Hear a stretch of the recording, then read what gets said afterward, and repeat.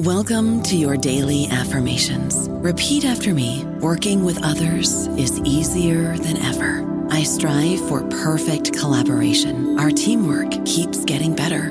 Yeah, affirmations are great, but Monday.com can really get you the teamwork you desire. Work together easily and share files, updates, data, and just about anything you want all in one platform. Affirm yes to start, or tap the banner to go to Monday.com.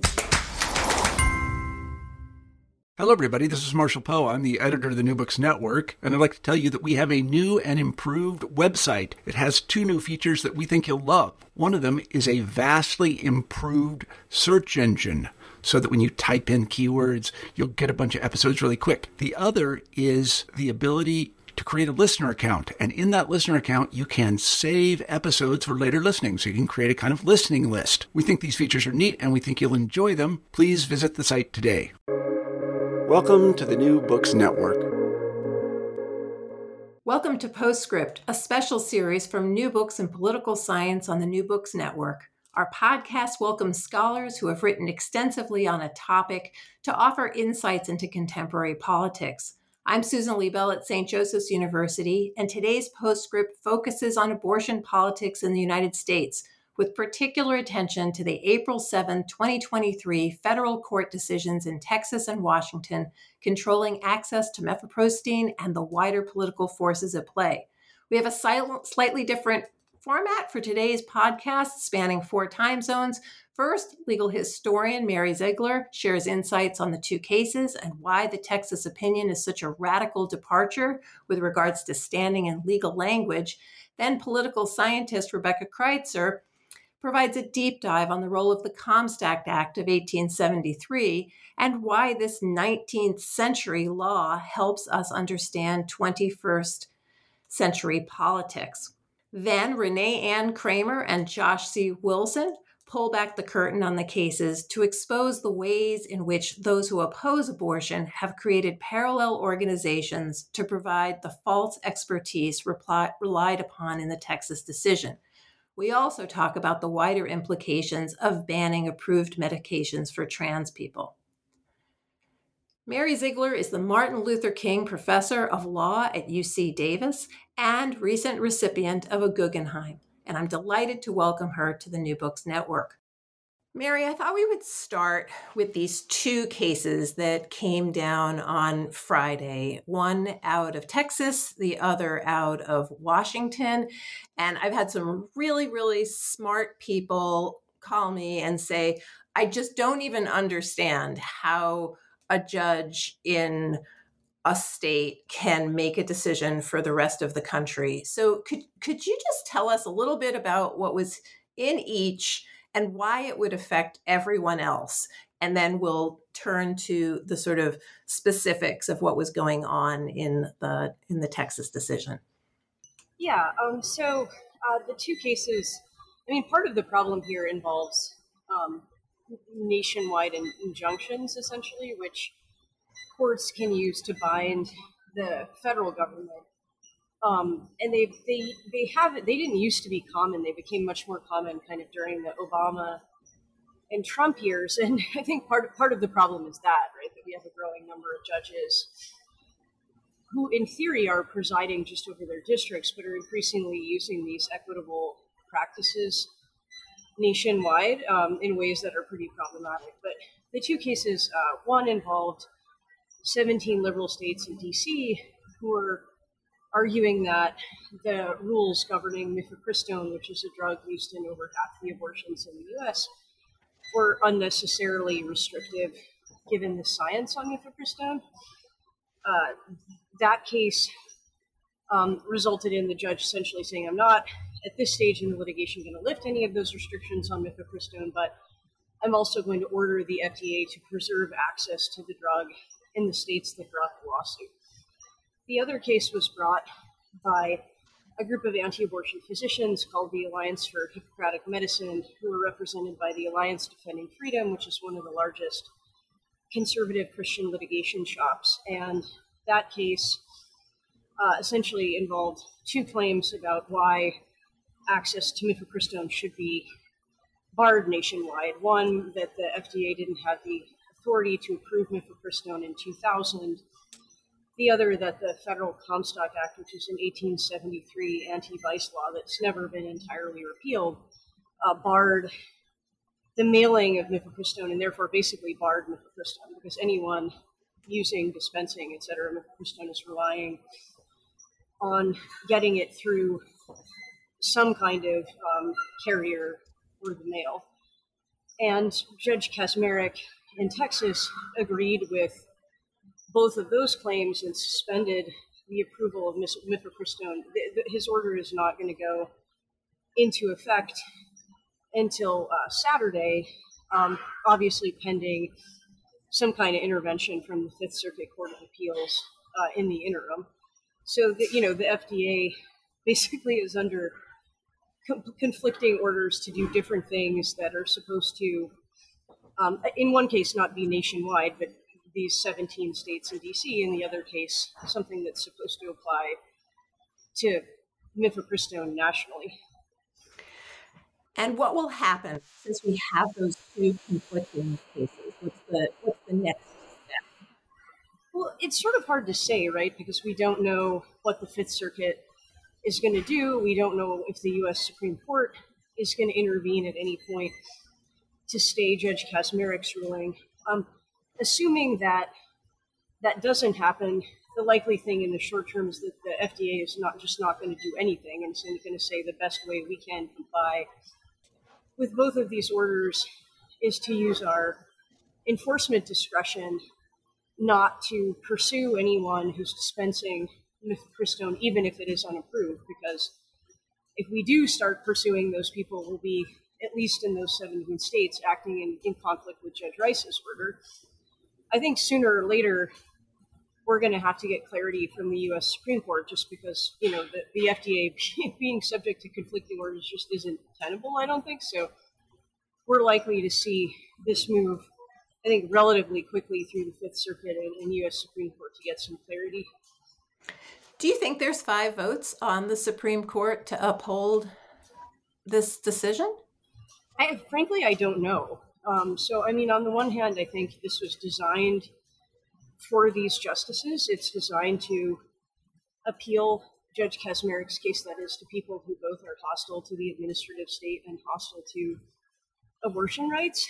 On the other hand, there are just a lot of problems with it. I mean, starting out with the fact that I think most scholars don't think the plaintiffs have standing.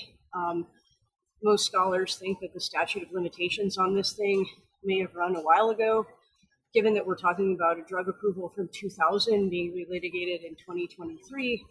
So there's a question of whether even justices as conservative as the ones we have will use this as the vehicle for continuing to tackle abortion rights, or will wait. But I think we all wondered something similar after Texas passed SB 8.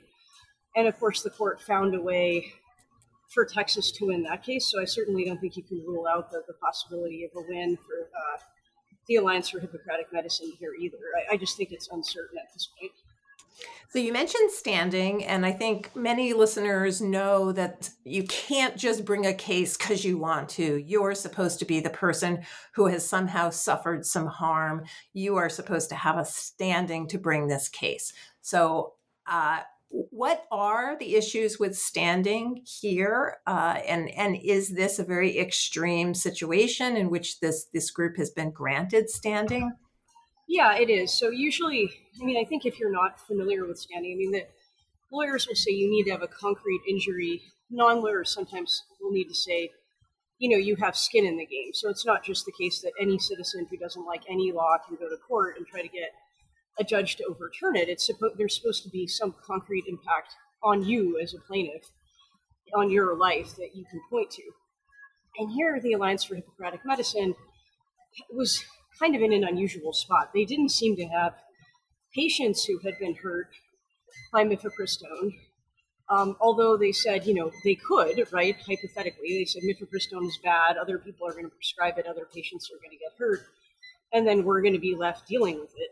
But usually that kind of speculative injury isn't enough.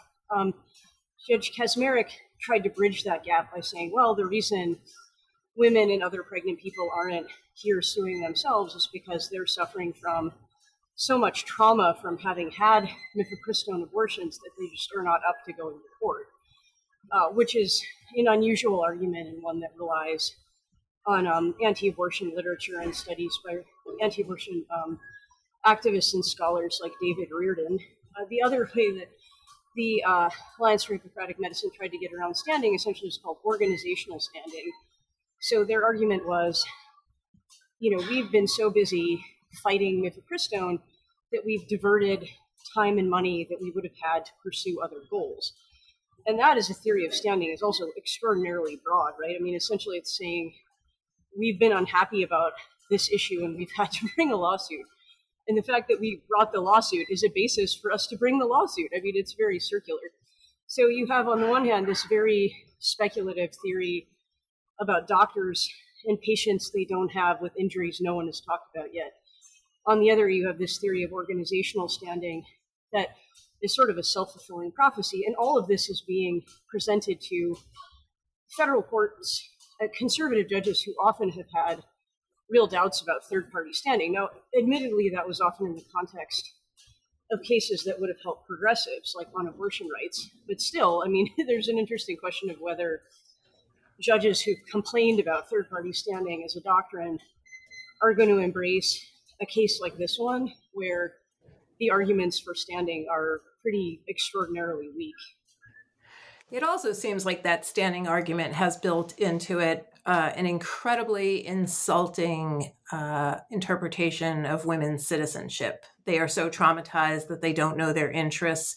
And given the topic, which is, do women in the United States have the rights to make the decisions about what they'll do with their bodies? The introduction of yet another layer, which is that women don't even know what their interests are to bring them to court, and we need, in a patronizing way, to do it. Patronizing literally and figuratively seems just kind of an extraordinary thing to put into a decision. It's weird too, because no one is actually saying this, right? I mean, and there are people who say they regret their abortions, who could theoretically have been plaintiffs here. But what's even more extraordinary is essentially Judge Kaczmarek saying, we don't even really need anybody to complain about having had a mifepristone abortion, because we know the reason they're not doing that is because they're traumatized, which is even more disenfranchising, right? Because it's not, no one is even going to ask women, hey, are you traumatized or not? Essentially, if you're not in court suing, it either means you're too traumatized to sue, or you have to be in court suing. Like, there's no situation where you're not being in court suing could mean you have no problem with mifepristone, right? Like, you want access to it. That's not an option on the table. So I think that too, and also I think the fact that this standing analysis, like much of the opinion, ends up being an opportunity for Judge Kaczmarek to cite, anti-abortion studies, use anti-abortion talking points. It's not simply a case where he does that when, there's some kind of legal question that he has to decide one way or another, and he decides it in a way that would favor the anti-abortion movement. I mean, there are moments where he just throws in the talking points and the research just because he can, right? There's no kind of obligation to it, a lot of these junctures. You've written a fabulous piece for The Atlantic, which we'll link to the show notes for the podcast. And you focus on two things that I would really like to dig into a little bit. One is the language of this opinion and how extraordinary it is, even in comparison to some of what we saw in the Dobbs case, which also seemed extreme and radical and brought, as you were saying, some of these sources in which are not particularly scholarly or have evidence for their claims. But let's talk just a little bit about the language, and then I also want to talk to you about what you think is really behind this, which has to do with fetal personhood that you've written about extensively. But let's start with this language of this decision. Why are people saying this is, and why are people like you saying that this is different? This is extreme. Well, I think to begin with, courts often kind of follow a process like the Associated Press, in the sense that when they're talking about issues like abortion that are deeply divisive, they either try to follow the language used by medical professionals, or they try to use terms that are viewed as neutral, right? So you'll often see the AP saying anti-abortion and abortion rights rather than pro-life and pro-choice, because they're trying in that context to suggest that, they're not endorsing one view or another. Or if they are, it's usually in scientific contexts where the American Medical Association, the American College of Obstetricians, Gynecologists, the National Institutes of Health, the FDA, et cetera, have all weighed in and said, this is just the fact of the matter scientifically. Sometimes you'll also see courts make the move that the Supreme Court did in a case called Gonzalez versus Carhart on so-called partial birth abortion, where they'll essentially lay out what both sides are saying and then try to make some kind of profession of respect for people's deeply held beliefs before resolving an opinion. What was extraordinary about Judge Kaczmarek's opinion is he doesn't do either of those things. He essentially only uses terms that are central to the anti-abortion movement, and again, presents those terms and those talking points as fact, right? If you read this opinion in isolation, you would have no idea that the FDA had any evidence about anything, or that anyone didn't see the fetus or the abortion issue the way Judge Kaczmarek does. Some of the terms that I think stuck out to people, he referred to, fetuses as unborn children or unborn humans. He referred to doctors who performed abortions as abortionists. He described people who had chosen abortion as post-abortive women and girls, which is a common movement term. He, I think, even describing what abortion was or why it was happening, used anti-abortion talking points. So I think there was a sense in which this was presented as, the anti-abortion movement's views, not as, one perspective in society deserving of respect, but like the law and the facts were uncontested and uncontestable.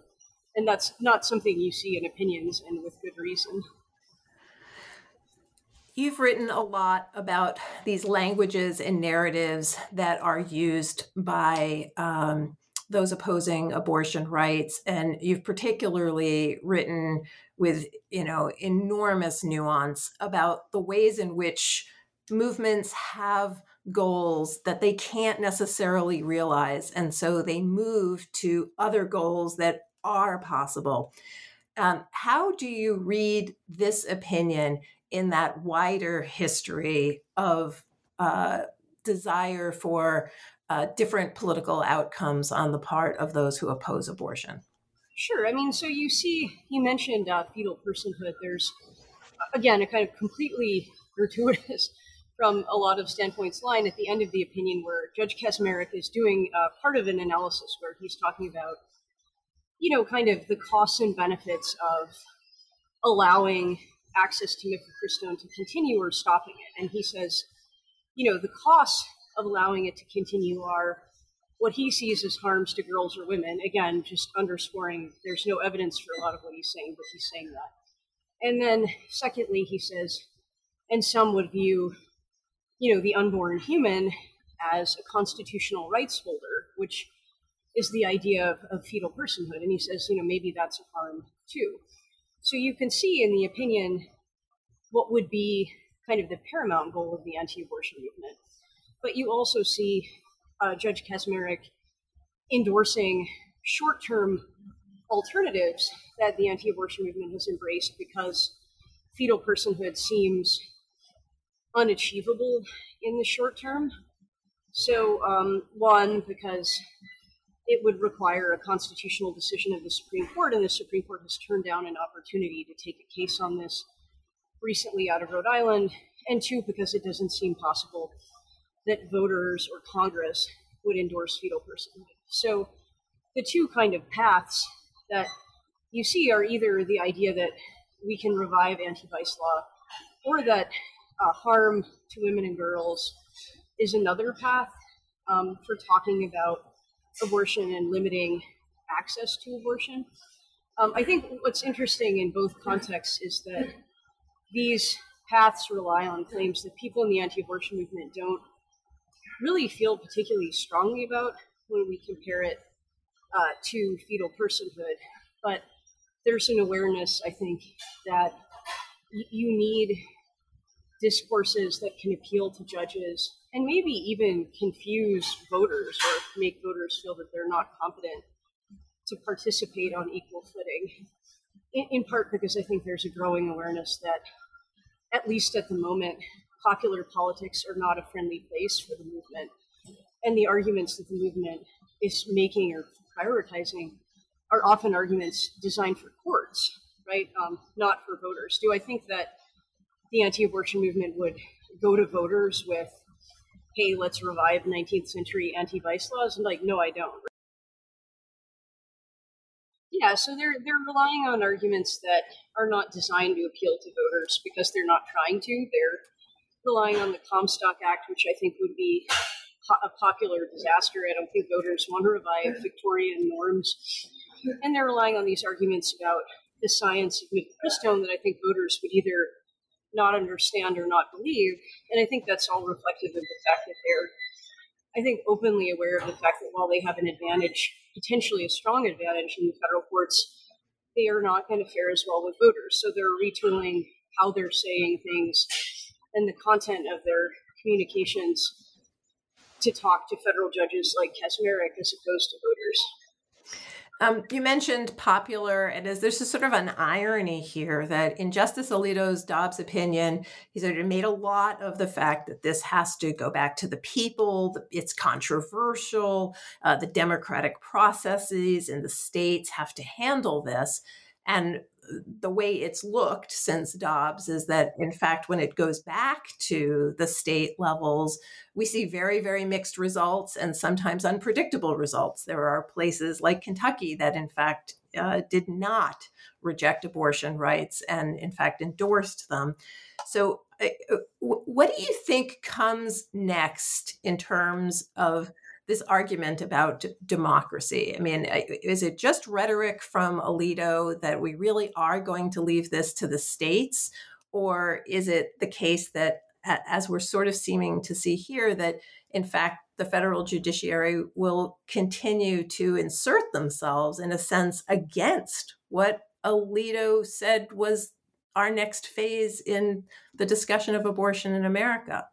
Yeah, I mean, I think just to begin with, it was a little disingenuous to say Dobbs was a pro-democratic decision because, I mean, at a minimum, right, it was a majoritarian decision.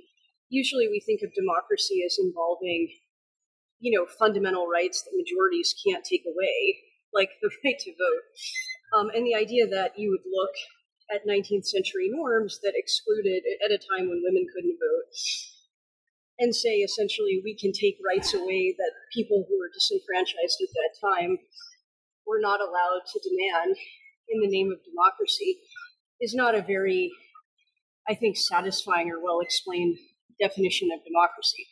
Having said that, there is an idea of democracy in Dobbs, at least majoritarian politics, right? That if people in a state want abortion to be legal or illegal or whatever, majority rules. And we've seen, I think, that when voters are presented directly with the abortion question, so in other words, not asked to pick between Republicans and Democrats, but just asked straight up, do you want abortion legal in your state, yes or no? Abortion rights have fared really well. I mean, I think that of all the 6 ballot initiatives, voters have sided with, either expanding abortion rights or at least not contracting them in all 6. So I think the interesting question is more whether Alito is committed to, even in the court as a whole, even this kind of thin idea of majoritarianism that Dobbs lays out, or whether that's even a bridge too far and the democracy rhetoric was just a justification for getting rid of Roe, and that the court will be interested in taking the issue out of democratic politics. I think we're unlikely again to see the court reconstitutionalize the issue in the short term, I wouldn't be surprised if the court does that eventually, but I mean, I don't think they will soon. Brett Kavanaugh just in Dobbs said, that the Constitution is scrupulously neutral. And so it would be pretty silly for him less than a year later to say, just kidding, actually it's not. So I think we'd be looking more at other ways the court could take this issue out of popular politics, like relying on the Comstock Act. And I could totally see these justices saying, hey, if voters don't like the Comstock Act, they can pick members of Congress who will repeal it. But I don't know if that's what they're going to do. Again, right, because I think upholding the outcome of Judge Kaczmarek's decision is to go considerably further than the court did in Dobbs. And so while we can infer a lot from what happened in Dobbs and how conservative the court is, we can't necessarily infer that the court is that much more conservative and that much less invested in democracy. But I think we can't rule it out either. So I think this is, telling Adam Liptak, I think this is boundary testing. I think this is the anti-abortion movement saying, we're going to see if there's any bridge too far for these justices or not, right? And we know there may be a bridge too far at this point, which is fetal personhood. But is there anything else? Or will this court essentially say, you know what, we're not worried about standing, we're not worried about timeliness, we're not worried about what the evidence actually says, we're not worried about majoritarian politics. What we're really worried about is that we don't like abortion and we don't like the administrative state, and here we have a perfect opportunity to take a shot at both, and that's the end of the analysis for us. And I just don't know, frankly, where they're going to land on that. And that would seem to be a nuclear position, because as you've said throughout our conversation, there are some fairly easy ways for even the most conservative justices who do not believe abortion should be a right or even an option to use the standing, to use the sort of sloppiness of this decision with regard to political language, to just say they don't have standing and let it go and not have the 5 votes that could allow this to move forward. Exactly. I mean, I think back in the day, people like me would think that, like, you would teach your students about test cases, right? And it's like, for example, when the ACLU took Loving versus Virginia, the anti-miscegenation case, to the Supreme Court, they were very careful about who the plaintiffs were, what the statute was, because the thought was, even if you had a group of sympathetic justices, and even if you had great legal arguments, when you were dealing with a political lightning rod like miscegenation laws, you had to be careful. You had to come up with a perfect case, right? This is like the anti-perfect case, right? It's like bad facts, no standing, 23 years too late, etc. And so I think that's what I mean about boundary testing, that even if you're a justice who's thinking, I would totally love an opportunity to make it harder for people to get abortions or to undermine the power of the administrative state. In normal times, they would not take this case as the vehicle to do those things, just because it's such a flawed case. And really, I think the interesting question is, we're clearly not in normal times anymore, but like, how abnormal have they become, right? Like, do all the old rules not apply, such that you can really have a case like this one where most observers are looking at this and saying this is just a trash case on any number of metrics? But it doesn't matter, because the justices' commitments on abortion in the administrative state run so deep that procedural flaws just don't bother them. I want to ask you a question about teaching your students, because I've been watching these conversations quite a bit on Twitter among law professors as to whether they continue to teach constitutional law as it's been taught. There are precedents. The court is bound by these precedents. As you say, when you want to bring a case that's going to push the law in a different direction, you're careful, you have facts, you have very, very clean plaintiffs that can make the case. But as you say, are we in normal times? And I'm wondering how this has affected how you teach constitutional law to your students. And at what point would law schools inject the kind of political arguments about the court. It's not actually the words of the Constitution that are binding. There's something else going on. And I'm just wondering how you handle that balance as you're training new attorneys. I mean, I think it's a little easier for me because I'm a legal historian. And so I've never really just taught constitutional law straight up, right? I've never sort of been like, look, law is this thing that happens, and it's all based on good arguments. Just because, if you're a historian and you study social movements and judges in political parties, you just are probably never saw things that way. So we still read cases. But I think I've always taught judicial decisions and really legislation too as part of kind of broader dialogue between, movements, parties, the media, and judges, rather than judges doing this thing called law that's removed from politics. I think that it's still hard even for me in the sense that the law is changing so much. So I think in the past, even if you taught constitutional law the way I do, there was sort of a stickiness to constitutional law, right? The idea was that if you had a major constitutional precedent, it wasn't very likely that the Supreme Court was going to overrule it and all of the other major constitutional precedents in a short period.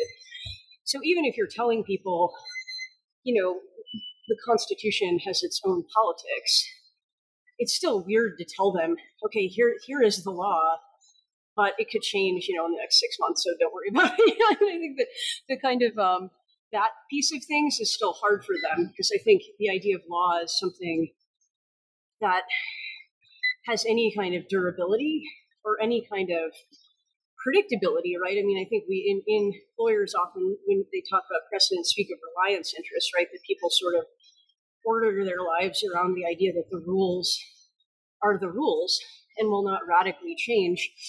I don't think you really can teach a lot of things that way anymore, because again, this court is conservative, yes, but the Supreme Court has had conservative majorities for a long time at this point. It doesn't really behave the way the court has in the past, in the sense that the court is taking up more major issues, it's taking them up much more quickly.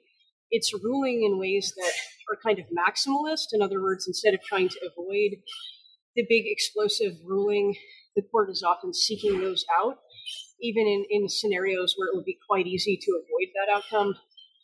They're moving further, as any number of studies have documented, from popular opinion on a range of issues. And so all of that makes precedent much more fragile, and that makes it harder to teach law as law, right? Because you're saying to people, law is somehow different from, a political talking point or something more evanescent, and that simultaneously telling them that this, that, and the other precedent are actually, potentially under fire sooner rather than later. Well, Mary, thank you so much for taking time on vacation and on the fly and in a time zone where it's really, really early right now to talk to us about this evolving story, and also for the work that you've done over time to give us the historical perspective that I think is often lacking in these conversations. Yeah, of course. I'm happy I could do it. I don't know about you, but I'm very busy and I don't have a lot of time to cook. That's why I subscribe to Factor. Eating better is easy with Factor's delicious, ready-to-eat meals. Every fresh, never frozen meal is chef-crafted, dietitian approved, and ready to go in just 2 minutes. You'll have over 35 different options to choose from every week, including Calorie Smart, Protein Plus, and Keto. These are 2-minute meals. Factor meals are ready to eat and heat, so there's no prepping, cooking, or cleanup needed. They're flexible for your schedule. Get as much or as little as you need by choosing your meals every week. Factor is the perfect solution if you're looking for fast, premium options with no cooking required. Sign up and save. We've done the math, and this is important. Factor is less expensive than takeout, and every meal is dietitian approved to be nutritious and delicious. Head to factormeals.com/NBN50 and use code NBN50 to get 50% off. That's code NBN50 at factormeals.com/NBN50 to get 50% off. In our first segment, legal historian Mary Ziegler noted that Judge Kaczmarek's order relies on the Comstock Act of 1873 to ban the commonly used drug mifepristone.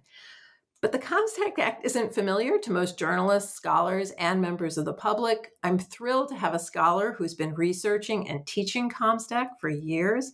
Dr. Rebecca Kreitzer is Associate Professor of Public Policy and Adjunct Associate Professor of Political Science at the University of North Carolina at Chapel Hill. Rebecca, welcome. There is some misinformation out there about Comstock. So let's start with a little background on the law's relationship to reproductive choice. What prompted the passage of Comstock in 1873, and what effect did it have on reproductive health in the early 20th century? I'm so excited to have this opportunity to talk about the Comstock Act, in part because when I teach my 3-day unit on reproductive rights in my sexuality and gender policy class, I start with Comstock because Comstock is really the policy that sets the stage for the next 150 years of constitutional history. So what is the Comstock Act? The Comstock Act starts with this gentleman named Anthony Comstock, who was very offended at what he saw as a lot of obscenity and lascivious behavior in society. And he thought that it was important that Congress address this by putting in place a new law that would regulate the morals of society. So he managed to get himself, by the age of 29, appointed as the Solicitor General of the USPS, the U.S. Postal Service, and Congress passed a law in 1873, actually under suspension of the rules, with almost no discussion in Congress. And what it did is it criminalized the USPS to send obscenity, contraceptives, abortifacients, sex toys, personal letters with any sexual content or information, or any information regarding the above. And the law itself didn't make any differentiation for legal distribution of information, such as medical information about contraceptives. It's worth noting that law was put in alongside it was a punishment for it. In fact, there could be up to 5 years of hard labor for selling, lending, or giving away any, quote, obscene publication or any other device used for contraception or abortion. So in the decades after Congress passed this act, the courts right away were faced with a series of cases that really shed light on the wide-ranging implications of the laws. Most of the court rulings focus on contraception, and most of the court rulings read Comstock very narrowly to apply to when someone, quote, knowingly mailed something that would be used in violation of existing laws on abortion or contraception. So from the early challenges to Comstock, there was an understanding at the courts that Comstock wouldn't be used to regulate or crack down on legal behavior. So what were some of these challenges? Well, Comstock was particularly obsessed with Margaret Sanger and her husband, William Sanger. And in fact, through the 1950s to the 1930s, Sanger herself was convicted, I think, on 8 different obscenity charges, as well as her husband. And some of these were for doing things like promoting contraceptive devices to cure and prevent venereal disease. Sanger arranged for a shipment of diaphragms to be mailed from Japan. When the U.S. Customs confiscated that package, Sanger filed a lawsuit to say that these were medical devices and that the law shouldn't restrict that. And in 1936, a federal appeals court ruled that the federal government can't interfere with doctors providing contraception to their patients. And in fact, quoting from that decision, the law says the law's design, in our opinion, was not to prevent the importation, sale, or carriage by mail of things which might intelligently be employed by conscientious and competent physicians for their purpose of saving life or promoting the well-being of their patients. And so the word unlawful would make this clear, the ruling said, and the courts have read an exemption into the act covering such articles, even when the word unlawful is not used. And so really, even though Comstock Act was put in place in the late 1870s, really since the early 20th century, there's been an understanding that the Comstock Law wouldn't be used to make illegal speech about things that are otherwise legal. That language is really striking in 2023 because we're seeing states passing laws that do not cast physicians as quote unquote conscientious and competent professionals who are quote unquote intelligently saving lives or promoting well-being. And the use of that term well-being, just wow, that's just incredible to hear you say it. But that language isn't focused on the individual person who might use birth control or become pregnant. When do we see that shift, and does it come from activists or Congress or the courts? What happens? Well, from this time period, the early 1930s, the Comstock Act started to become somewhat dormant in that it wasn't being used to crack down on especially information and speech relating to legal contraception and abortion. So in the 1960s, there was a recognition that Comstock was still in place and that could still be blocking the ability of doctors to advertise their services about contraception. And so some doctors filed a lawsuit in the case of Poe versus Ullman in 1961. And the case was the case was dismissed because it was a lack of standing, and the court said that because Comstock hadn't been challenged, and so nobody had been levied with criminal charges in response to it, the law wasn't ripe. The standing wasn't there, and so Justice Harlan, in his very famous dissent, in fact references the 14th Amendment, and he says that the 14th Amendment, implies that a rational continuum, which broadly speaking includes a freedom from all substantial arbitrary impositions and purposeless restraints. The idea of that we should have no deprivation of our life, liberty, and property. But the Supreme Court said that because Comstock hadn't been challenged, the case wasn't ripe, and so it was dismissed. So Estelle Griswold, local hero in Connecticut, along with her co-conspirator, Dr. C. Lee Buxton, intentionally opened a family planning clinic in 1961 in violation of the law. They wanted to challenge Comstock, and so they made it very clear that what they were doing was illegal. They advertised, and they were arrested on the first day after opening their clinic. And so this case made it before the Supreme Court in the very famous and landmark case, Griswold versus Connecticut. In this case, the court ruled that there is, through the process of substantive due process, which is a process, I think of it as kind of like the transitive process of transitive property of kind of legal rights, which is the process of identifying rights by way of other rights. And in the Griswold versus Connecticut decision, the Supreme Court ruled that there was a right to privacy that people had that was implicit in the Bill of Rights, and in particular in the First, the Third, the Fourth, and the Ninth Amendments.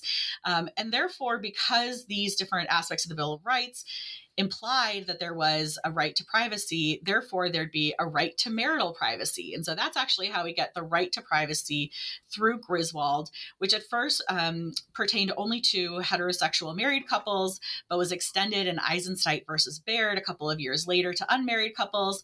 And that legal reasoning of the right to privacy and substantive due process is core to a whole host of other issues, including the right to abortion and Roe and Dobbs, as well as other issues like the right to sodomy or same-sex marriage. Thanks so much. Those are really, really hard cases to summarize quickly. And I should note that Justice Thomas comes out very explicitly in his concurrence in Dobbs to say we must overturn Griswold, that logic that you say is built and then taken through Roe v. Wade and Casey and then overturned in Dobbs. Thomas agrees, and he's willing to say, in fact, you don't have a right to access birth control. The other thing that jumps out about me about what you're saying is that, as Mary was talking us through the case that we're going to, that everybody is thinking about today, she said that normally like a test case is really clean. It's perfect. The plaintiffs, the statutes, the facts. And what's fascinating here is that the Supreme Court in Baird is saying, actually, I'm sorry, in Poe v. Ullman, I misspoke, is saying like, I'm sorry, you don't have standing because you haven't experienced concrete injury. You don't have a harm. And then you see Estelle Griswold set this up in Griswold, and many cases like this are in fact set up as a test case for the courts. So interesting to see, as we're going to think through these issues of standing, that they've always played a role here. And there's been a very high standard for when it is that you are personally injured, because you and I may not like a law, but we don't get to just put up our hand and go to the Supreme Court to get a response. Okay, so once we get to this point at which the Supreme Court has said, yes, in this word liberty in the 14th Amendment, this includes access to birth control, both as a couple, as a heterosexual couple, and also as an individual later. So was Comstock repealed by this? What happens next?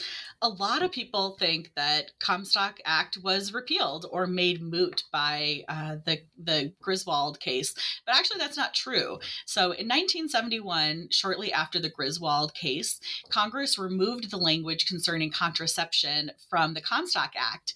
And from then on, the federal courts through Roe v. Wade until now have really interpreted that the restriction on speech about pertaining to abortion is only in the context of illegal abortion. So since 1971, Congress said that speech about contraception is legal, and the federal courts have interpreted it to mean the Comstock Act to say that only illegal speech about abortion would be restricted. So you might think, okay, 1971, that was a while. It's been dead since then, but that's not true either.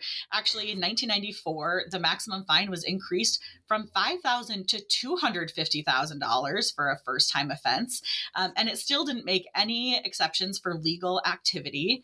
And then a couple of years later, in 1996, when there was the Communications Decency Act, which was the first attempt by Congress to regulate the internet and especially pornography on the internet. And so part of this is the Telecommunications Act. And what this act did was it criminalized, among other things, discussing abortion, which again has a potential punishment of up to 5 years in jail, $250,000 in fines, or both. Now, what's interesting to say is that while this law passed in 1996, no one has ever been charged with violating this provision. When Clinton signed the act, he objected to the ban on abortion-related speech, and the Justice Department said that that part of the law was unconstitutional. And his Attorney General, Janet Reno, informed Congress that her department wouldn't defend the constitutionality of that part of the law. And the DOJ has never changed its policy on enforcing the ban. So the ban has been in place since 1996, and it's never been people have never faced charges because of it, but that's not to say that it's not there. In fact, at the behest of famous Illinois Republican Representative Henry Hyde, who you may know his name for the infamous Hyde Amendment. The Hyde Amendment, which has been attached to many different laws and budgets since the early 1970s, prohibits any federal funds from going to abortion. In this case, Henry Hyde inserted very last minute into the bill that it would then update the Comstock Act of 1873 to add interactive computer services to the catalog of illegal distribution methods. At the time, two Democrats, Senator Frank Lautenberg of New Jersey and Representative Pat Schroeder of Colorado, proposed amending the Comstock Act of 1873 to remove abortion from its prohibitions, but it didn't go anywhere. It died in committee, and the Judiciary Committee and the Speaker of the House and the Senate, it didn't move forward. Pat Schroeder in particular has a pretty I think, a very prescient speech that she gave in 1996, in which she talked about how even though the law wasn't being enforced, the prohibition on lawful discussion about abortion could have an impact on, and she says, like, it could impact things like telemedicine abortion. So she is like 20 years ahead of the rest of us in understanding that. And we'll have a link to her speech in the show notes. Wow. So we're in a world really different from 1873. It's one now that includes the internet and telemedicine. Amazing that in the 90s there's this assumption. It's not a conversation about free speech, interestingly, that you can't talk about this thing. It's somehow connected to pornography. But as you say, like, the Congress is banning abortion-related speech, but nobody's enforcing the ban. So I think that's also just sort of fascinating for us to hold, that we actually have had these ambiguities and they've just sat there for decades until Friday, when we had to rethink ComStack again in a very different way. Well, I think it speaks to how we often see our policymakers introducing and passing laws that are blatantly unconstitutional or not in line with existing precedent. But that doesn't mean that the laws don't get passed and put on the books. It just means that they don't get enforced. But enforcement can change over time. No, and you've written that. Well, we'll talk about that later. Elsewhere, you have said that there are a handful of other rulings on ComStack, but none. But it's basically unenforced for this long period of time. And it's dormant for almost the entire lifespan of Roe v. Wade, which is nearly 5 decades. So the law's on the books, but it's entirely unprosecuted. So I think this brings us back to Judge Kacsmarik's order, because he doesn't do what is typical, a factual account of the history. It's a very, very strange order. So can you take us up to the present so we can understand why Judge Kacsmarik is relying on ComStack and the implications for higher courts if they accept his interpretation? Yeah, I will. And I want to echo what you said. I've read many court cases over the years, and this is a very unusual decision in how it's written, the rhetoric and the terms used, the legal arguments drawn upon. And it's actually kind of a confusing story about how ComStack gets involved in this case. And so maybe before I can get to how ComStack gets involved in this case, let me briefly say just a little bit about kind of the FDA's regulation of mifepristone, which is the drug that is being challenged in Texas. And then I'll explain how ComStack kind of gets wrapped into it. So let me first start by saying mifepristone is one of 2 drugs used in a 2-drug protocol to induce medication abortion. But mifepristone is used for a lot of other things as well, including the management of miscarriage. After a miscarriage, if products of conception are retained, it can cause sepsis and death. And so mifepristone is an important medical device that ensures the well-being of patients. The FDA was first approved in the US in 2000, and it's been an authorized drug for over 2 decades. And there have been hundreds of studies that have all demonstrated that mifepristone is a safe drug. In fact, the New York Times has a great article with a good infographic where they go through, literally the hundreds of studies that indicate the safety of mifepristone. Well, politics interferes with the FDA approval of mifepristone from the beginning. So from the beginning, mifepristone was put under a special approval process and was required to have a REMS strategy. REMS stands for Risk Evaluation Mitigation Strategy. And it basically, REMS exists for certain classes of pharmaceuticals under the FDA that are riskier, and where there needs to be more oversight to ensure that the costs and benefits are fairly considered. So from the beginning, despite mifepristone being a really safe drug, it was put under this pretty onerous process that put in place requirements and also some labeling information that was just not accurate. So over the years, Rebecca, I'm sorry to interrupt you, but why does that happen? Why does it get defined as risky when there isn't data calling it risky? What administration does it happen under? And is that just politics? It sounds like it's just politics, but is there something I more think it's there? just politics. I mean, the FDA approved mifepristone in 2000. And so that would have been in the Clinton administration. And it's politics interfering with abortion. And so for many years, there has been a growing recognition that the FDA regulation of mifepristone wasn't appropriate. And so over the years, there have been a few changes. And some of the changes were, for example, that physicians realized that you only needed about 200 milligrams instead of 600 milligrams, which was initially required. And so many providers started off-label prescribing the lower dosage. Physicians do that all the time, prescribe off-label. But several states then started to pass laws that would require physicians to prescribe the higher dosage, even though it wasn't medically necessary. And so there was this push by several states over the years to try to force states to comply with what is really outdated FDA, requirements and labeling. So in 2016, the FDA updated the labeling for mifepristone to do a couple of things. It updated the REMS, protocol, which is still in place but updated. It increased the gestational limit with which medication abortion can be used from 49 to 70 days. It reduced the number of in-person requirements to visit down to 1, which was 3 before, which is a lot. Actually, today, the medical consensus is that you don't need any in-person visits.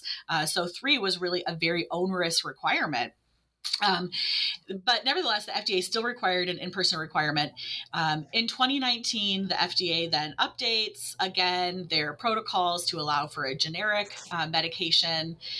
Then the pandemic hits. And in 2020, ACOG, which is the American College of Obstetricians and Gynecologists, so that's the main professional organization, they challenged the REMS in-person dispensing requirement in light of the COVID pandemic.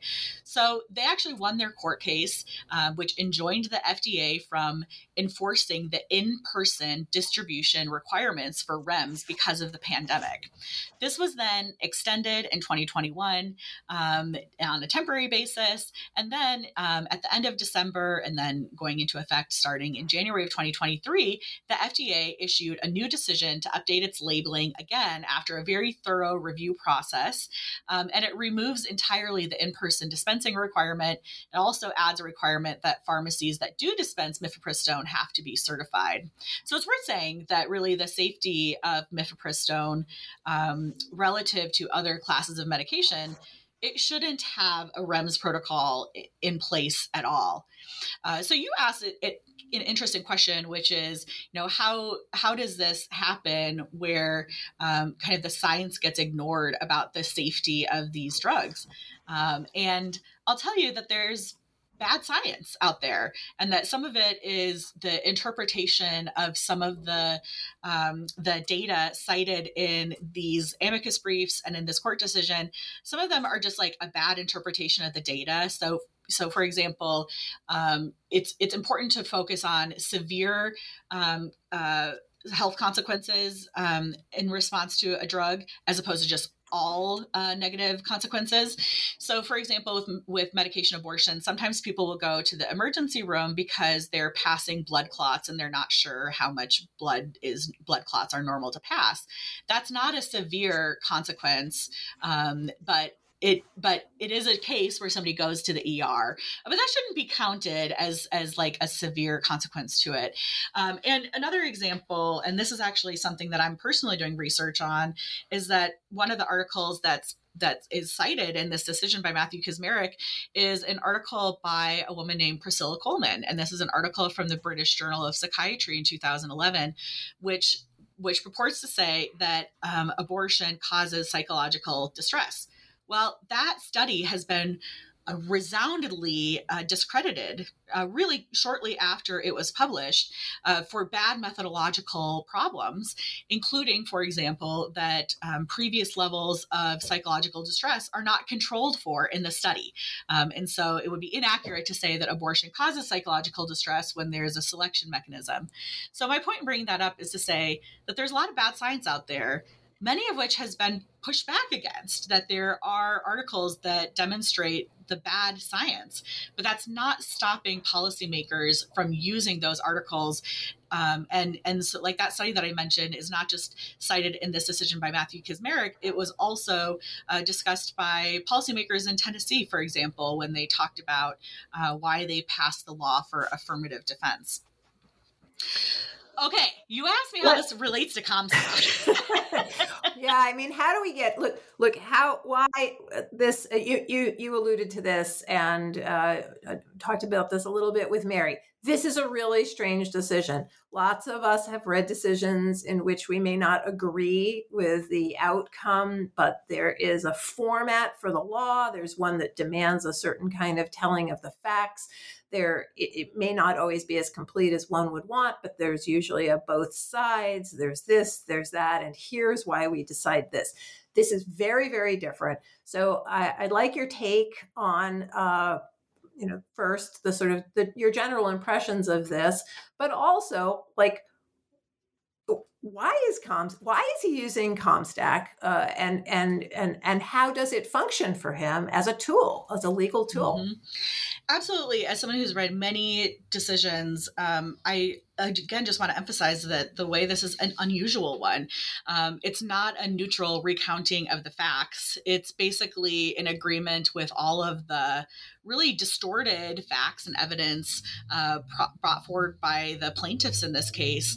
And you can really see it in the extremely inflammatory language that's used. So, for example, instead of talking about medication abortion, Kacsmaryk uses the phrase chemical abortion almost 100 times, refers to providers as abortionists, and talks about how a medication abortion is, in very gruesome words, killing a human life when talking about an embryo.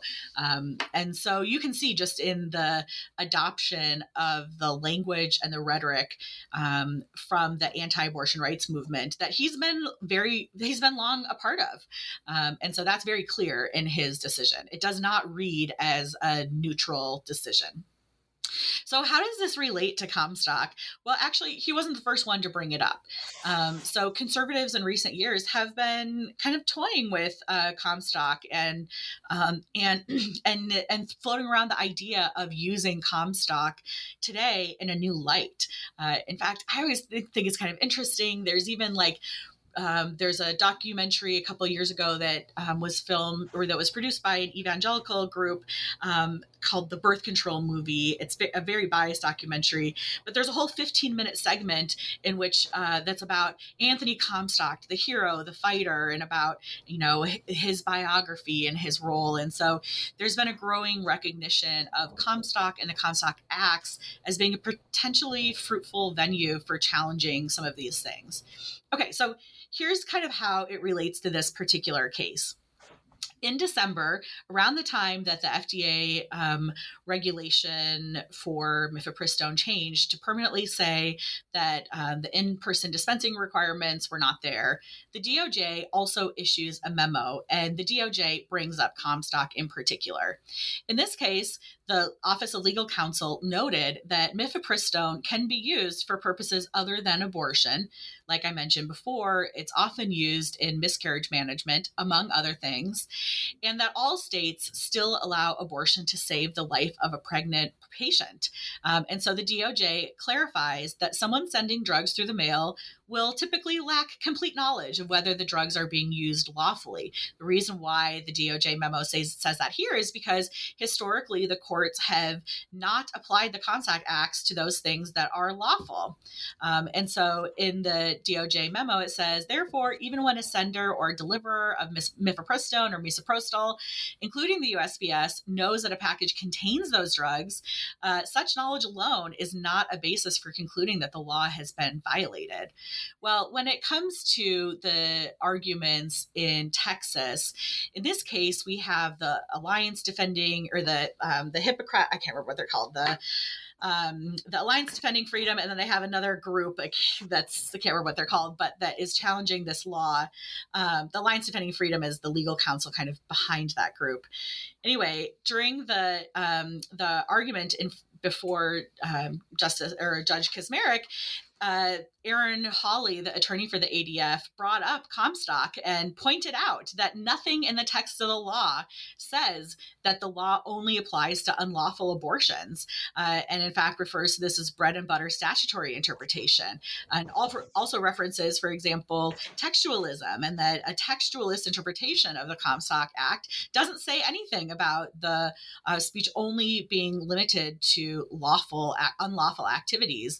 And so again, just to reiterate, that's how it's been this whole time. So that's what they're challenging. In fact, like the lawyer representing the FDA was taken off guard by this emphasis of Comstock, and was pretty taken off guard by this whole reasoning in general, in part because the FDA doesn't do anything about mailing or distributing of drugs. What the FDA does is the FDA says what is approved to be a legal pharmaceutical that can be distributed under certain conditions. It doesn't say anything about mailing things. And so it's kind of a confusing thing that Comstock was brought up at all. But nevertheless, Kaczmarek really, again, just welcomes the arguments of the attorneys representing the plaintiffs who want to ban mifepristone.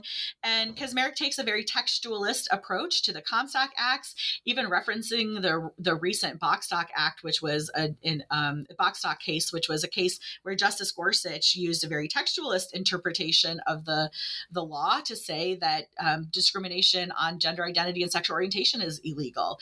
So Kaczmarek says that the Comstock Act declares non-mailable, and then quotes from what it says, and it doesn't say anything about making exceptions about the lawfulness at all. So that's how Comstock relates to this. It seems like, why is it related to it in the first place? It's not really a natural connection because the FDA doesn't do anything about mailing, which is what Comstock Act does. The FDA just says what things are approved or not. So who would enforce? As you say, the FDA is supposed to make an assessment. Is this safe or is this not safe? They're supposed to be doing scientific inquiry. They're supposed to be looking at the kind of data, and we will have connected to the show notes what you mentioned, the 100+ scholarly articles that the New York Times put together. So that's their job. So who would enforce this? I mean, if tomorrow the Supreme Court declared, in fact, this is not the case, who would be the person stepping in? Is it self-enforcing? What does that look like? Well, I think a lot is unknown what is going to happen at this point, because it's worth being really clear that there's another court case, that there's this case in Texas, but there's another court case out of Washington, and actually those two court decisions should be valued equally. Those judges have like the same stature in the hierarchy of the judiciary, and those two court decisions are absolutely in contradiction with each other. They can't both go. They both can't be applied to their full extent in the way that the judges who wrote those decisions would have them go. So, in this case, it's like in the Texas case, Kaczmarek takes a really broad, sweeping conclusion that he makes. He says he doesn't say that the FDA should restart the process to consider whether or not mifepristone is safe or not. He puts in place a nationwide injunction and gives 7 days for the FDA and the federal government to reply. So the Washington lawsuit, just a really brief description of that case, this is a case where you have an attorney general in Washington, as well as 17 other attorneys general in Democratic states. And what they were trying to do was they sued the Biden administration, which is a little unusual to have Democratic states sue the administration of a Democratic president, but they're suing the Biden's FDA to require that the status quo be maintained with respect to the authorization and availability of mifepristone. Though it's worth noting that actually, when it came down to the oral arguments, that the plaintiffs in this case, actually what they wanted was even further. They actually wanted and argued that there shouldn't be a REMS protocol in place at all relative to the safety of this medication and relative to how all other pharmaceuticals are regulated. In this case, the judge in the Washington case didn't go as far as the plaintiffs wanted, both in terms of not eliminating the REMS protocol entirely, and also by focusing on just maintaining the current status quo. And it technically only applies to the 17 states that were party to that lawsuit. So in brief, what's going on here? We have a Texas case where the one judge has said that there should be a nationwide injunction that blocks mifepristone, that the FDA should pull the authorization. And then in Washington, you have a judge saying that the authorization must be maintained. The status quo must be maintained, at least for those 17 states. So what will happen? Well, who knows what will happen, because this is such an unusual situation. Obviously, what will happen is the only way both of those court cases can be followed is through discretionary enforcement of the law. But again, what does it mean? The FDA at this point in time has never authorized drugs to be legal authorized drugs in some states and not other states. And the other thing that's kind of notable is that the Washington case is saying that the FDA should reevaluate the safety of this drug, and so is maintaining the status quo until that can happen. Whereas in the Texas case, it's blocking the drug and really overriding the typical FDA authorization process. Which is fascinating because, as you noted earlier, it's unclear that anyone had standing to bring that Texas case. There's nobody who came with harm. They weren't able to find, and Mary noted this earlier in the program, they weren't able to find anybody who even claimed to have been harmed, to claim to have had severe problems, or a doctor who had particular patients. This really was very, very tenuous. So were a court to favor this, it would mean that any doctor could claim that any drug needed to be reevaluated by the FDA. And we've never seen anything like that in U.S. legal history or political history. It goes so far to allow that. And just to be really clear, in the argument that Kaczmarek is accepting here is that the plaintiffs who brought forth this case, they've had no personal harm from this at all. But what they say is that this drug is really unsafe, and so it's going to overburden and harm hospitals that are already overburdened. In fact, Kaczmarek even references a growing trend that I'm very concerned about, something I researched, which is maternity care deserts. There's been a growing expansion of places all across the U.S. where obstetric and gynecology departments are closing their doors and no longer allowing people to give birth there, and is using the justification of mifepristone causes all this harm that it's going to swamp people in emergency departments. But that is such a ludicrous interpretation of reality, because in no way are average doctors being harmed by a flood of people going to emergency departments for this drug. There's no factual grounding for that circumstance. It also ignores some really important medical history, which is that in the United States, we used to have hospitals with septic wards. And that was because it was very common for people to have material left in the uterus, for it to become infected, and for people to become extremely ill. So interestingly, the opinion, which is, this is why this opinion is so strange. It really goes in radical directions, and it gives information. It cites information that is not well founded. But it doesn't deal with the fact that, yes, that is correct. But if you were to get rid of a drug that is used in the treatment of miscarriages, then you would see more need for another kind of maternal care that we have eliminated because of, or practically eliminated because of drugs like this. Yeah, and just the precedent is crazy, true. Like, just to reiterate what you said, it's like this, allowing this reasoning means that any doctor could file a claim of harm to have the FDA unauthorize any class of medication. And that is just such a broad power that really, really, really takes away the role of the FDA and gives that decision-making about which drugs are safe to judges who have no training at all in making these evaluations. Really smart people who I know who are not lawyers or political scientists have asked me to ask some questions on this podcast. And one of them has to do with like how this is in the federal courts in the first place, because it seemed in Dobbs, if you took it, Justice Alito, most generously, he was insisting that it was democratic to overturn Roe v. Wade, and it was important to leave it to the states. Earlier, Mary Ziegler noted, like, democracy has two components. It is laws passed by the majorities, but it's also fundamental rights that are protected from majorities. But you've written previously on another element of Alito's claims about democracy involving how it is that people vote, particularly access that some groups have to voting. And I guess I want to ask you to repeat some of that. And I also want to ask you what you're thinking now, because as one of the things that Mary said earlier was that, look, there have been these statewide referendums, and in every case, they have either left the status quo. We do not want to stop access to abortion, or they've expanded access to abortion. So I wonder what you're thinking now about the ability of the local level to address this.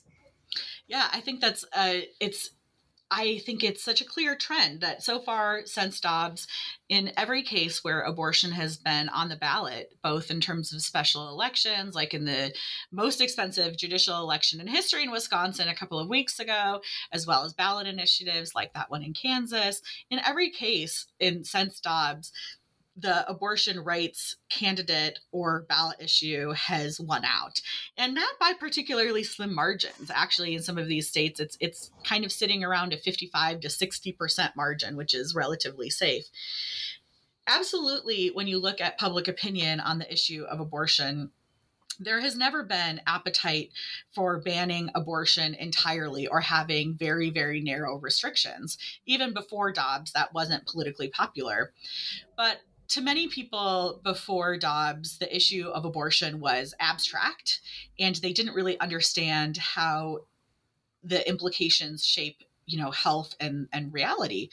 After Dobbs, there's been even more news coverage about how abortion is a very common standard practice procedure after a miscarriage, about how kind of the health conditions that people face, and even things like there's been a lot of interest in the past among certain groups to ban all elective abortions. Well, what does elective mean? Actually, most people don't know that elective means any surgery that can be scheduled in the future. So even if you have cancer and the cancer is killing you and you need to have a surgery to address that, that still is considered an elective surgery. And so I think after Dobbs, people are understanding this issue of abortion in different terms. The stakes are different. And we can see that in a few ways. One is there is even more reticence to pass sweeping bills with extremely narrow or no exceptions. There's also been a complete flip in terms of which groups of people are most mobilized on the issue of abortion. Before Dobbs, it was conservatives who were most likely to say that abortion and abortion decisions were central to their choice in which candidate they will support in the next election. But after Dobbs, it's flipped, and it's especially Democrats, and especially Democratic young women that say that the abortion issue is extremely important to them. And so we're seeing just like this big shift in public opinion, shift in how people are understanding abortion. And conservative lawmakers in states are realizing this. And it's not just abortion. In response to a number of ballot initiatives that have pushed policy in a liberal direction, including raising minimum wage, allowing for the legalization of marijuana in several states, Republican lawmakers have tried to move forward by restricting the ability of the citizens to shape policy directly. And so we're seeing a big disconnect between what the people are trying to do and what policymakers are trying to do. In some of my other work, I've pointed out that in Alito's decision, basically he says that this should be the issue of abortion should be left up to people and their elected representatives. And as I've written about with my colleague Candace Smith in the Washington Post, not everybody has equal access to the ballot. And in fact, that there has been a long history of not recognizing the policy preferences, especially of Democratic women who are central to the Democratic Party. But the other thing that I've been thinking about a lot recently is not just Alito's opinion in Dobbs, but Kavanaugh's concurring opinion. In fact, Kavanaugh's concurring opinion goes on, really quite at length, talking about how the different states should have their own, they have their own elected representatives, and that there are differences in opinions on the issue of abortion. And Kavanaugh makes it very clear that this issue should not be a federal issue. It should be an issue to the states. And in Kavanaugh's decision, he makes it clear that the role of the judiciary is not to inject large sweeping policy from the bench. So really, the Kavanaugh decision in Dobbs is very much at odds with Kaczmarek's decision in the Fifth Circuit. Well, Rebecca, thank you so much. You are able to clarify and bring together things that take pages and pages and pages and really make them so much more understandable. And I truly appreciate the work that you've been doing and have benefited it myself in my classroom, in my own writing, and here on the podcast. So thanks so much for jumping in this massive emergency podcast to let us understand why an 1873 law is really something we need to pay attention to. Absolutely. And thank you for having this ongoing series. This is an issue that for many years was seen as too contentious to talk about, and we're seeing the consequences of not addressing it straight on. I'm now joined by Dr. Renee Ann Kramer, Professor of Law, Politics, and Society at Drake University, and Dr. Joshua C. Wilson, Professor of Political Science at the University of Denver, to do a deep dive on this recent decision and also the wider political landscape of reproductive politics. Josh, let me start with a question I was asked by a physician. We have these two opposite rulings from Washington and Texas, and what she wants to know is this unusual? What happens next? Sure, and thanks for having me. The first thing to think about here is just how the federal judiciary is organized so that the lower you go, the smaller the geographic area that the court ostensibly covers. And what that also means is we tend to think about courts geographically as mapping onto political leanings as well. And so it's not uncommon for litigants, for movements, companies, so on and so forth, to seek out the court venues that I think are going to be the most receptive to the arguments they're making. And so it's kind of natural that the anti-abortion activists sought out a judge in Texas, while the states that are seeking to protect abortion access sought out a court in Washington. And what they're thinking about here are, where's the next level of appeal? What are those circuit courts, and how do they lean politically? And so it's not uncommon to have cases brought to different courts. But then as we move up the appeals process, this is one of those features that increases the likelihood that the Supreme Court will hear this case, is that if you have a different interpretation of law governing part of the country versus another part of the country. And so it seems weird because we think about law as this constant unified thing, but we have a lot of space for variation to exist, but also processes that exist to try to get a uniform interpretation of law at the end. And was there any particular reason why Kacsmaryk, is there something very particular about that form of judge shopping? Well, I think like searching, really, you're just searching for the most friendly venue that you think you can get. And so, going to districts in Texas is a kind of a prime place to search if you're a conservative litigant. Okay, so we imagine now that we have these two conflicting views that there's a chance that this will rise to the Supreme Court. Do we have any idea what would happen? Are there 5 votes on this court that would approve one of these two approaches from either Washington or Texas? No, and this is the big unknown. Is I think the real way to think about this case, we have to think about it in the context of Dobbs and the overruling of Roe versus Wade. In that, and the thing I would point to here to kind of make the point quickly is the division between the conservative Chief Justice Roberts and the other conservative justices on the court, and how there was a division there on how far they thought they should go. Obviously, with the majority deciding to go much further in directly overruling Roe versus Wade than, as again, the conservative Chief Justice thought they should go. And so that puts a big question mark out there of, well, we've already seen once that a conservative majority on the court was willing to really aggressively push the limits of the law in order to seek kind of a political end with abortion, that this raises that question again. How far are they willing to go? And really, there's a larger issue here, too, of needing to think about this in relation to not just abortion politics, but a larger question about federal agency power and the ability to review federal agency power. And we can have a whole other discussion here about how that factors into a much larger conservative litigation strategy. And so there's that's not, I feel like, is not being talked about at all in the discussion here. We don't need to go there now by any means, but I feel like that's another big legal kind of inside baseball, but important legal strategy question that will also probably be thought about in the court. No, and I think that's really important. A couple of things. Like one, Justice Sandra Day O'Connor always said, you settle the smallest question you can possibly settle. Like, so what you're trying to do as the Supreme Court is not step into anything huge. You want to, if you can ever avoid it, not.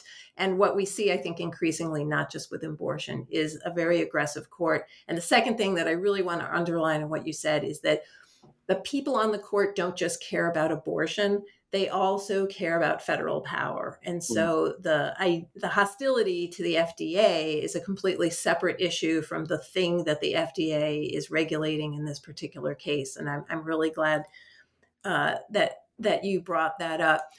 Renee, what are you thinking about this court and what they might do? I mean, they have an excuse. The standing in this case is tenuous at best. In reading the order myself, I was just shocked by kind of how ridiculous it is. They're saying that lots of people are harmed by this, and yet there isn't one person that they could find to bring the case. So I'm wondering, what do you think happens next? And do we have any insights about what this court might do and whether they're, what this court might do? I really appreciate what Josh has said up until this moment, and especially what he appended at the end. This court under Roberts, if Roberts had consolidated power on the court, there is a lot of room to make a very narrow judicial ruling that would, depending, of course, on what they get from the circuits, but a narrow judicial ruling that would take this Texas decision to task on issues of standing, certainly on issues of expanding the power of judicial review to include well-established administrative agency decision-making. There may be a question if FDA, under the direction of the president, perhaps doesn't enforce the order. Then there's also a question around administrative law there that the court would have a chance to weigh in on. There are ways to get rid of this decision if you are a restrained court that don't even touch on abortion. Will that happen? I do not know. Yeah, go ahead, Josh. Yeah, please. This again is getting like, when you're talking about the different audiences here, this is one that speaks much more for to all audiences here on New Books in Political Science Postscript. That's the point. We want to be able to speak to this doctor who's probably the smartest person I know, and people who are insiders on the court. No, go ahead. Yeah, no, and just to bring up that this issue about standing has been such a long-standing issue in abortion politics, and one of the ways of understanding how profoundly the tables have turned here is I felt like I was in the Upside Down reading this in a way, because what used to happen is you would get anti-abortion activists attacking the standing arguments of medical associations and doctors to bring cases. And now we're getting the exact opposite. You're getting conservative Christian anti-abortion activists arguing for, essentially, arguments for standing that they used to attack.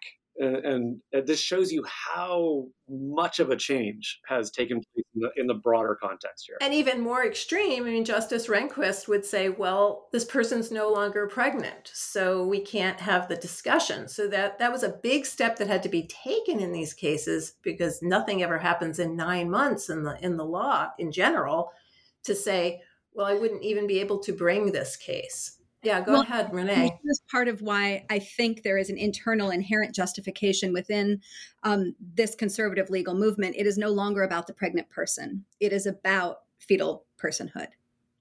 So it's no longer, you're not pregnant, so we can't have standing, or this case is no longer ripe. It is on behalf of a protective act on behalf of another population. I think that's clear, at least from the Texas decision. And I think, Renee, what you say really brings up something that we should discuss. Like, who are these people bringing these cases, and why are they bringing them? Renee, your question and comment just sort of underlines the fact that what is said is not necessarily what is the goal. And fetal personhood isn't even the language being used in this case. It's moved to a different level of human being, which I think also the judge has reasons and puts them actually in the footnotes to sort of say why he's saying this. Anyway, who brought all of this, and why isn't it people who were harmed by the drug regimens or medication abortion? I know Josh has done some significant work around these populations, so I'm going to defer to him. Okay. So the two things that jumped out to me here were the lawyers who brought this, and then the medical organization that's behind it as well. And so looking at the lawyer side, you have Alliance Defending Freedom, which is arguably the most significant conservative Christian public interest legal organization that's around today. And so you can basically, a lot of the major kind of Christian right cases that you can think of in the last decade or two, you're going to find ADF behind it. And so there's kind of no surprise there. But what this does speak to is the infrastructure that the Christian right has been able to build over the decades, and the infrastructure that the anti-abortion movement has been able to build over the decades, and how they're able to mobilize this now quite effectively. A newer institutional addition that's part of this case as well is the American College of Pediatrics, which is a small group of conservative Christian doctors who have created kind of a competing medical organization to, try to present essentially expertise heft there. And so what we can see here, again, are the products that have been built by decades of Christian right and anti-abortion investment in building the institutions that are needed in order to effectively act in essentially all political arenas: electoral politics, judicial politics, et cetera. And, there's a whole wider kind of ecosystem here, but they've built that infrastructure, and that's what gives us this case. And we can see in the development of that organization, the American College of Pediatrics, an organization that competes with long-standing standard bearers in terms of accreditation of doctors and in terms of professionalization. So both ACOG, the American College of Obstetricians and Gynecologists, and the AAFP, the American Academy of Family Practitioners, both of those organizations actually not only certify to the safety of mifepristone, which is a really hard one to say. They certify as to the safety of the drug. They're also in favor of removing the restrictions on access to it that already exists even prior to this ruling. So the creation of another organization that in part speaks back to well-established national organizations is also part of the politics that we see going on here. Yeah, and in fact, actually, I remember just doing some research around ACPEDS a few years ago and just searching the term in media and speeches, and people confuse the organizations readily, which arguably is part of the point, right? Once you have this name, it seems equivalent to other professional organizations, and thus gives you validity and legitimacy and so forth. And we see that functioning in this Texas ruling as well. There's no kind of calling out of the organization. Versus in other Supreme Court cases, you can actually see justices fighting over the expertise of the organizations in front of them. That's not really present here. And I think that really speaks to how out of step the decision is with what we would normally see, normally in quotation marks, in legal documents. I mean, even somebody like Alito in Dobbs, who is taking an extremist position and in some cases using extremist language, wouldn't go as far as the judge here, who is literally moved from using certain terminology that is accepted by these organizations. It is as if these older organizations don't even exist as you're reading the opinion.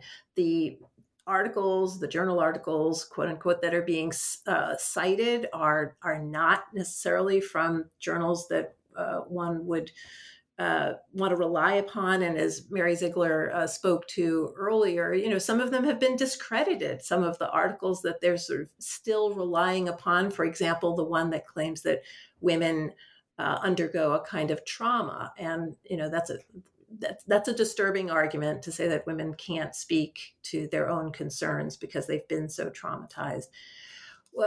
Is there anything else that we need to cover in terms of the people, the players, some of the stuff that maybe is behind the curtain? I think this was really good. I think it's really important for people to understand that these names are very significant. Let's talk a little bit more generally about this ruling and the American political landscape on abortion, on birth control, et cetera. The Republican Party once benefited from using abortion as a wedge issue, but now we're seeing statewide referenda that are quite different. Is there some sort of serious change in the political landscape happening right now that we should be looking to see abortion as something that is important to a different set of voters? What are you guys thinking about how abortion will affect some of these states? Here's what we know about abortion in the United States. Whether or not it is safe and legal, the same proportion of unplanned pregnancies will end in abortion. So we've had an electorate that has engaged in this activity whether or not it is legal. So we can then therefore probably presume that there was a similar level of public support for its safety and legality over time. I actually don't think we're going to see a significant shift in public opinion around whether or not abortion should be safe and legal. We might see a different form of mobilization around that set of beliefs, and we might see an electoral mobilization around that set of beliefs. No, it's a really good point. The public opinion has been so stable over time, and it's often manipulated. I think the question is whether some of these changes could, in fact, mobilize a different set set of voters. I mean, in Iowa, Renee, you're at Drake. The Attorney General stopped this longstanding practice of the state paying for emergency contraceptives, for example, and in rare cases, abortion. And this has actually become an international story. The Guardian ran it yesterday. And I guess my question, I'm not an expert on Iowa politics, but is when Ann Coulter says stop, like we've won, we shouldn't do more, is she correct? The decision of the Attorney General to stop state funding to survivors of sexual assault from receiving as part of what happens when they go to the hospital. She has stopped funding any emergency contraception to those survivors. I will tell you certainly that will not impact electoral politics in Iowa. Because, and the reason I say this is that the folks who are supportive of this have been in office for longer than just 2 years. And I have sat and seen them say a rape exception is untenable. An exception for a 6-week ban on abortion for incest is unacceptable to them. And they continue to be elected. So I'm assuming that the electorate is fine with that, those who are voting for them. The thing that I would throw in here is, again, kind of think about this a little bit more in context of, right, so when we had Dobbs overrule Roe, there was the big, we talked about this before on this podcast of like, essentially the guardrails were off and it created this huge space for experimentation. And to see the appetite for conservative state legislative members, how far were they now willing to push against abortion? How aggressive were they willing to be with legislation, recognizing that they no longer could rely on the courts shooting down the most extreme state laws that stood to mobilize a backlash, right? That guardrail was gone. And so there was this big question mark of how far they were willing to go. Again, so much has happened in less than a year that it's kind of hard to keep track of everything. But one touchstone that I would come back to is, so not Iowa, but I would go to Kansas, and how a conservative state, when it was put to voters, kind of surprised everybody by protecting abortion access in Kansas. And this was a way out of cycle election, right? Everything, all the background factors pointed to this favoring conservatives, and they lost. And that was a major, I think, shot across the legislative bow of you conservative legislative members need to be cautious with what you're doing. But what we're looking at now is we're talking about a different venue. These are lawyers bringing something in court. And one of the things that sticks out to me is how, okay, yes, the court is the place that you can maybe continue to push this when the legislature or some legislators may have lost their appetites, or you want to go for a national win as opposed to a state win. But what this also does is it keeps abortion politics on the national radar, on the national discussion. And it feels really far away, but we're coming around, like we're building our way back up to some more national elections.